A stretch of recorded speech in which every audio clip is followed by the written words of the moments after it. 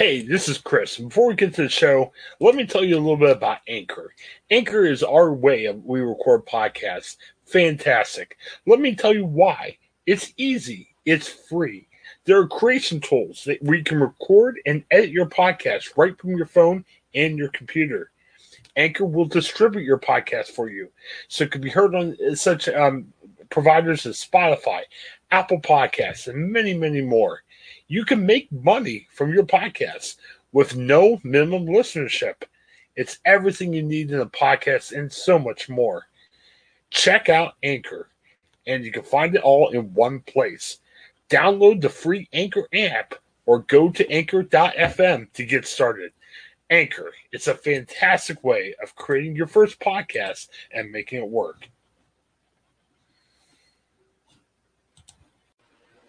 All right, welcome back to the Ohioan. Rachel Coyle from How Things Work at the Ohio State House Facebook group is back with us. Thanks for coming back, Rachel. How's it going today? Oh, crazy as usual. How are you?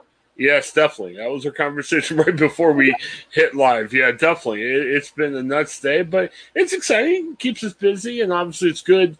You being involved with the Ohio State House, it's good that things are happening. I feel a lot better as a taxpayer than if you say, oh, it's boring, nothing ever happens down there. No, but as we know, it's been a very, very crazy time. A couple things kind of struck me this week. First of all was the budget. Now, I had two things that were on my mind. Let's talk about those. But you got a couple other things you're telling me about that sound interesting as well. First of all, on our morning show, we kind of joked about this. Ohio wants to spend $50 million for a marketing campaign. Now, in my opinion, correct me if I'm wrong, I think the governor kind of misspoke when he said progressive, because progressive means different things to different people. And that was a word that a lot of people easily jumped on and said, hey, Republicans and Mike DeWine don't seem to be the most progressive people. But I guess if I had to jump in his mind, he's probably trying to say, hey, we want to make Ohio more appealing to move to and to live at and everything. Well, what do you think about that? I've got mixed feelings about if that's the wisest investment. Yeah, so the governor wants to spend $50 million to encourage folks to either move to Ohio for the first time or move back if they maybe were raised here and left. And the counter argument to that, which I've been seeing a lot of people make, is maybe we could just pass legislation and laws that actually make people want to move here. Right. Some basic things we could do that would cost us a lot less money that might make Ohio more appealing as a state rather than having to advertise it as an appealing state. Right now in Ohio, it's still legal to discriminate against LGBTQ folks in housing and public services and a lot of other areas and things like that wouldn't cost us a penny, that would make Ohio look more progressive, more appealing to maybe younger folks rather than spending money on that ad campaign. Or I even kind of wondered too, you make a point with the rules and everything, making it more appealing, but also as well, I'm in the communications business. We were talking the other day about, hey, if I'm a Columbus PR firm, I'm calling Mike DeWine saying, okay, I want my grant to come in there because we all want clients, we all want money, and if there's 50 million in a pot out there, I mean, I'm assuming the government would have to give it to somebody. And again, this is if the budget gets approved. Mm-hmm. But I kind of wonder too, even with 50 million, it's not even just like a rural thing. It's more of what things could you bring to Ohio? Because again, you had $50 million. Could you imagine if you give 50 million in a grant, and maybe not to one person, but to people saying, hey, I want to bring in this attraction to Ohio, or I want to bring in this thing to Ohio. I mean, it seems to be better than a marketing campaign that may or may not work. I mean, hey, I've worked in marketing campaigns. Some do great, some don't do great. It seems to be that might be I'll put it this way, another way you can spend the money. Sure. And, there's lots of even infrastructure we could build. We could throw Right. $50 million more into expanding broadband internet or public transportation, things that are going to cost us a lot of money that would make people want to move here and settle here and build businesses here. And we were joking the other day too. I don't know if there's one like they're not giving 50 million to a pitchman, but who's that pitchman for Ohio right now? I mean, Ohio's got a lot of great people here, but I'm wondering who's that one face of Ohio. Like we were speculating every day who that could be, and we're not even sure who you would put out there to be that one face. I mean, a lot of great people here in Ohio, but I'm not sure that one, out of the box, hey, this is the guy to do it. There's a lot of great people from Ohio, but I'm thinking there's better ways we could spend that money. You make a point. We'll put it that way. Speaking of broadband, yeah, there was some monies pledged, I guess, to broadband because again, it's a budget proposal. The state house has to look at it; it's got to be approved.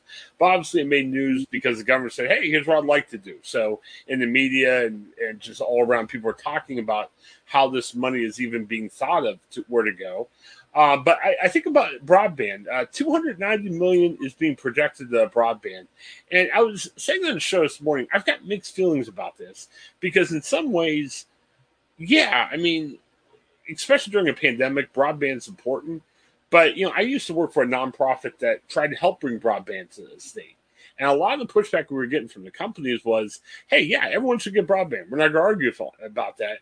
But the monies, I mean, you're talking major monies to run wires, down to Southern Ohio and everything. So I don't know how you feel. I'm feeling conflicted because obviously I want more people to have broadband, but is the cost worth it? I mean, there's a lot of cost to do what you need to do with getting broadband more homes here. I think I'm going to disagree with you there. I think broadband is crucial Okay. for from a business perspective alone. Companies aren't going to want to come to Ohio if they can't set up anywhere but in these major urban areas because they Right. don't have the ability to run a business. It's also critical for healthcare purposes. Telemedicine is big even before the pandemic. Folks in rural Ohio didn't want to have to travel all the way to a doctor. Mm-hmm. Schools are using broadband internet because a lot of curriculum is done over the internet now. They'll send kids home with homework that you have to do on a computer. And we've got Right. kids in Ohio using their phones, trying to do their homework on their phones, which puts them at a disadvantage automatically from kids in the cities. So there's huge need for it in lots of different sectors. And also it'll keep Ohio competitive with other states. So I'm a huge fan of spending that money now so that we can invest in us in the future. Well, I'm hoping they can develop technology Mm-hmm. now, which I think companies can do that now, between you and me, but now and in the future to make it more efficient. I guess what I'm saying. Because not just from a governmental grant, like, the governor's talking about doing, but just even in the future where more internet's needed, it would be nice to develop something where they don't have to run wires. Because again, back when I worked for the nonprofit, they're always like, oh, we're running wires. It's going to cost us, $1 billion or whatever else like that. And it's like, hey, like any other business, find a cheaper way of doing it to make business more efficient for you and to greater serve your customers as well. So, yeah, it'll be interesting. And I wonder too the timeline for that too. If the budget gets passed and 209 million stays in, I'm wondering what the timeline would be to make some of those improvements. Unfortunately, it's not happening overnight. But I'm with you. I mean, I think anything that can get more broadband into the state is good. Mm-hmm. I get frustrated not at that there's too much broadband, it's just more of the cost. And it's not even saying let's don't do it. It's more of how can we make this cost more efficient to bring it to more people? Because it'd be nice if tomorrow everyone could have broadband. I'm just not sure what that cost would be. It might be more than 290 million, to be honest with you. Sure, and they So, may have to do it in stages, but every place that we can take it where it currently isn't is going to be increase the opportunity for companies to move in there and for schools and healthcare providers to work out of there. So it could be a process; it could take us a few years, but it's just like in previous centuries where the government helped bring out electricity out to the rural areas, helped bring out running water to the rural areas. You yeah. got to do it eventually, and you have to set up that infrastructure before you can build. And we found with the pandemic, I mean, the internet's become vastly more important, not just for goofing off watching Netflix. I mean, there's a lot of critical things that are being done. And I'm hoping that once this pandemic ends, and we'll be lucky if it's the end of the year, in my opinion, Yeah. but I think once this ends, it's going to be interesting to sit here and think how would our reliance on internet help make life a little bit more easier in the future. Like for my family, we take kids to the doctor via, telemedicine. Mm-hmm. And it's good. It saves time. It saves some money, and we like that. So I think the challenge for Ohio is even after, whenever the pandemic's over, how do we take some of these good lessons we've learned to say, let's make life better in the future? So We tried to do it a couple different ways through legislation at the state house. We tried to pass it using third frontier bonds a couple years back that are only allowed to be used on technological advances that'll help Ohio compete with other states. So the argument there was you got to use that money for something, and it's got to be in this very specific realm. Let's use it for broadband. But we weren't able to get that bill through. So hopefully the governor's budget this time around has taken that into account. Well, it sounds like there's some decent money pledged. So it'll be interesting to see what the reaction is, and hopefully good things happen. I definitely agree with you there. Um, Now, for lay people, and I'm in the media, so I pay more attention than maybe the typical citizen does. But a lot of times, sometimes we fall in this trap as media, and regular citizens fall in this trap, going, "Oh my goodness, budget." I guess more broadband's nice, and I guess if we're going to have a big marketing campaign, that's nice, but I don't want to hear about the rest of this. Don't talk anymore. Well, I'm going to give you a chance to prove everyone wrong and why we should care more about the budget than just broadband and this marketing idea they have. Sure. So every 2 years, Ohio passes is a massive budget bill, thousands of pages sometimes, that helps fund pretty much every major program in the state for the next 2 years. And these are your tax dollars. So if you want the state to spend money to expand healthcare or to fix our unconstitutional education system or expand broadband or invest in small businesses or in local governments, all of that money has to go somewhere, and they decide in this budget bill where it goes, who gets your money and what they do with it. So if you want it to come back to your community, that's got to be in the budget bill. If you want it to help fill those potholes literally right outside your house, that's got to be in this budget bill. So we have to, as citizens, participate in the process so that money is going places that actually helps us. Well, definitely, especially when you think about local governments. I mean, I know in covering some of the local meetings I used to do, that was always a complaint going, "Oh, the state's not giving us much money in the past." And I know it's even going to be a bigger complaint as we try to get ourselves out of not just the pandemic, but once the pandemic's over, there's still an economic hole we have to climb out of. And it'll be interesting to see, and I know of great importance to wherever you live at in Ohio, saying what monies are we getting from the state to help fill in the gaps of us, of the local taxes we've lost and everything. Yeah. So, otherwise, we have to pass more and more levies on our local ballot to increase our local taxes, and when those don't pass, that can really hurt local communities. Okay. We had something else we wanted to talk about, but before we get there, anything else on the budget that we should know about? I mean, I know we talk most weeks, so I mean we can update, because I know it sounds like this week that it seems to be more being released and more the media is kind of going through. So I'm sure this will be part of our discussions in future weeks. But anything that's stuck out to you right now?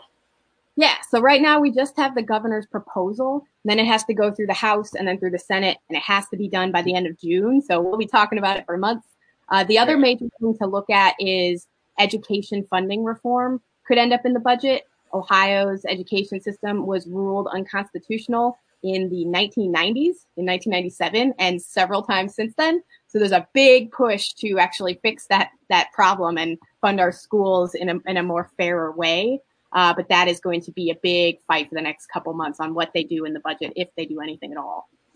They're going to be kind of busy. I mean, we talked every week about redistricting, and that sounds like it's going to be a major process. So lots going to be happening. Lots of stuff to talk about, I'm sure. All right, well, let's talk about this. And let me pull up the picture.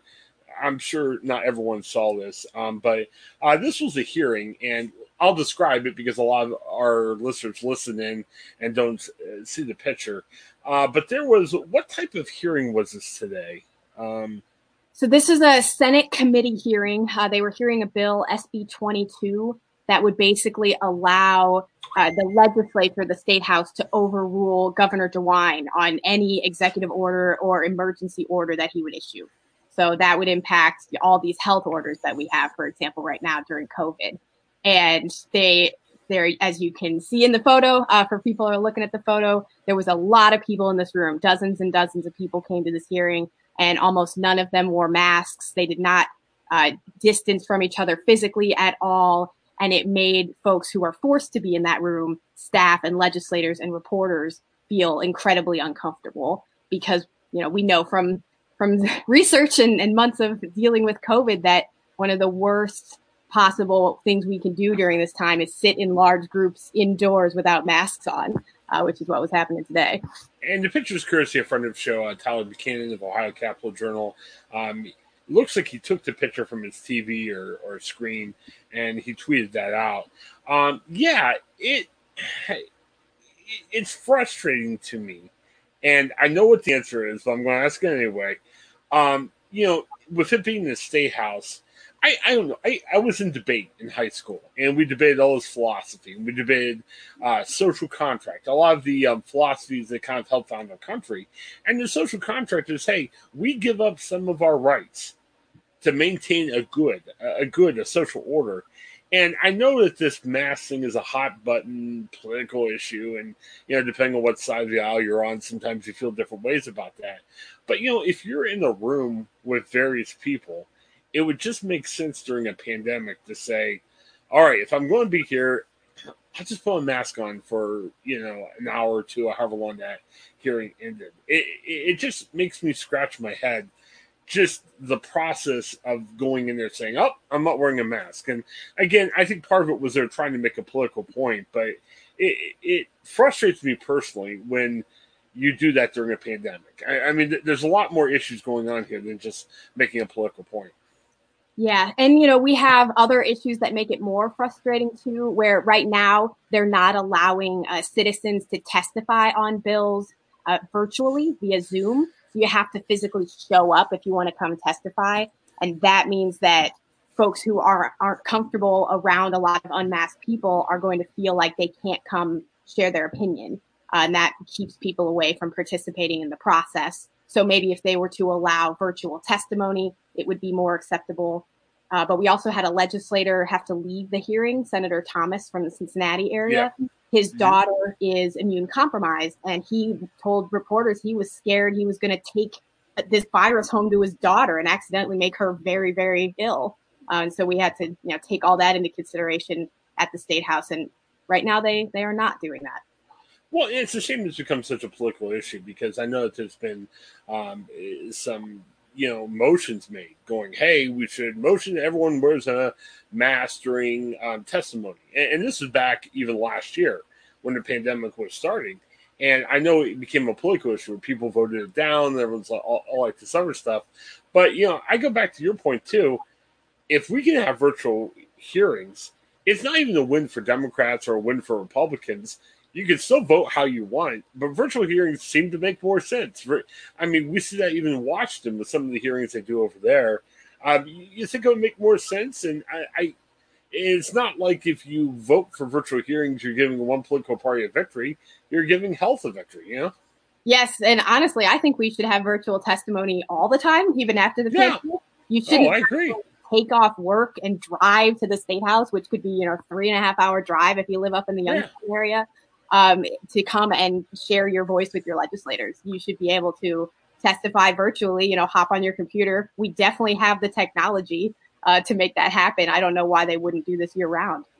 Well, you even think from a media sense. I mean, look at the DeWine press conferences. You've got more reporters taking part, like from Xenia and Youngstown and other parts, and people that if they had to drive down each day probably wouldn't be able to do it. So you have more media access, which is good for the general public, but also, too, and I think this rule, and I'm not sure if the State House could do it, we should do this for public meetings. I mean, even like your local city council meetings or township trustee meetings.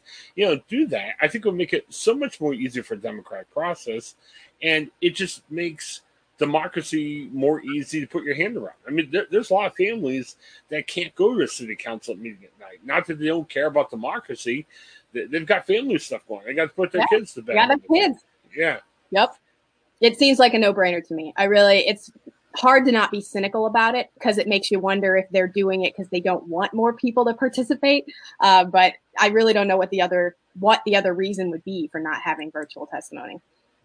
And pulling that picture up, wasn't the people not wearing a mask trying to make a point, just saying, hey, don't tell us not to wear a mask, so we're not wearing a mask there? Yes. Okay. For Bill, these folks were trying to prove a political point. I very much hope that it doesn't end in a super spreader event where they all took a virus home to their families. I really hope that doesn't happen, but they increased the odds that it would happen today. Well, and you would think, and again, every time we say this, okay, it's one political party. I understand that. But you would think with some of the trouble that the last administration gets in, again, forget if you like the last administration or not, but there were events that nobody wore masks, and then shortly after, a lot of people got sick. So you would think even the lessons you took from there, take the political parties out of it, if you like them or not, and just say, hey, maybe it's not a good idea now to have a large public event where we're not wearing masks. You know what I mean? It just, the common sense would be there. And I think the danger is anytime we bring this up, obviously, if you're on one side of the party, you're like, oh, those guys, they're against us or whatever. No, it's how do you be comfortable? How do you stay safe? How do you stay healthy? So, yeah, and it's just, to me, this isn't a political issue. It shouldn't be. It's some people have relatives who are right. Some people have relatives who are high risk, people who have recently recovered from cancer or who have, diabetes, things that we want to protect each other's loved ones. That just feels like me. It feels like common sense. Yeah, and the messaging, from the state, I know if you just read the number stories that appear in the media each day, yeah, the numbers are going down, but still the numbers are still a little bit higher than they've been. I mean, I think I look back to early fall or late summer. I mean, sometimes we're having like 1,500 new cases or 1,600 new cases. So we're thankful that the numbers are down in the 3,000s now. Right. I mean, it's a lot better than the 12, 13 we had, but still, there's 3,000 new ones a day and more up toward 4,000. So, yes, the numbers are going down. We're thankful for that. But the pandemic's not over. And sadly, just added a story for my regular job that said this. Deaths are still going up. The cases are down, but deaths are still up. So, yeah, I mean, we're making progress on the pandemic. I mean, we're going in a good path, but the finish line's a long way away. I mean, it's not very close. Yeah, and the basic thing you can do is just wear a mask in public. That's not that hard, and it can save a life. It's worth that to protect human life that way. Definitely. All right. Well, what can we look forward to next week? I mean, I know we'll figure out what is happening next week, but maybe a preview for what people will look for in the State House. What's coming next week is going to be interesting. So the budget is probably going to be introduced as a bill in the Ohio House, and then they'll start holding dozens and dozens of hearings over it in different sections. So that'll be something we can talk about probably through June. They're also starting to have committee hearings in session in the next week or so on several bills that are going to be very controversial. There's one bill, SB 17, I believe it is, that is going to deal with work requirements for Medicaid and SNAP benefits and a lot of unemployment and things having to do with the working poor in Ohio that is going to be incredibly controversial. So I'm sure we'll be talking about that one as well. Any good nuggets you heard? I mean, we always have fun talking about the governor and I guess this Republican Senate race. Well, I mean, it's not just Republican versus Democrat. Any nuggets for people in or out? I mean, I know in the media there's been a lot of reports of people saying, I'm not interested. Have you heard anything behind the scenes? No, we've heard a rumor about pretty much everyone who's involved in politics at some point has been rumored to be running. So I'm excited to see who actually throws their hat in. You and I talked the other day about Tim Ryan and Nan Whaley, and it's interesting. Latest I heard, they're both interested in the governor, and they're both interested in the Senate. So maybe they'll get together and say, hey, you do this, I'll do this. And that's all they know who's going to run. But, I mean, that's the two main candidates. Amy Acton, I haven't heard a final word from her yet. I know that there's some talk of that she was going to try to decide by last week, but it hasn't happened. I think the interest with her is more in the Senate side. Right. But yeah, it's going to be really, really interesting. We tried to make news on our podcast. We were thinking about like Amy Acton type candidates. So we're not sure what their political experience or background is, but something that might be popular. And we found out that Jack Hanna was a political science major. And we're thinking, ooh, you just retired. But the zoo said no. He's enjoying his family. So, yeah, no Jack Hanna governor sightings, I guess. So, yeah, I don't know. It's just fun to speculate. And it is fun. See who's running and who's not. So I haven't heard either way on Amy Acton, so she might be an opportunity. It was interesting. The last I heard, there was a report in Cleveland.com saying that she was trying to make a decision by last weekend. Mm-hmm. I haven't seen anything, and I know there's enough speculation that, us in the media, if it's Gannett, where I work for, Cleveland.com, I'm sure people are asking her questions, and I'm sure she's probably feeling a little bit bothered where she's like, okay, I made my decision. Here it is. Go away. Don't bother me anymore, So, See. yeah, it should be interesting. I love the speculation. It's a great part of what I do. So, all right. Well, thank you, Rachel. We appreciate it. And we'll see you soon. And everyone, thanks for checking out Ohio. You guys all have a great day. Thank you.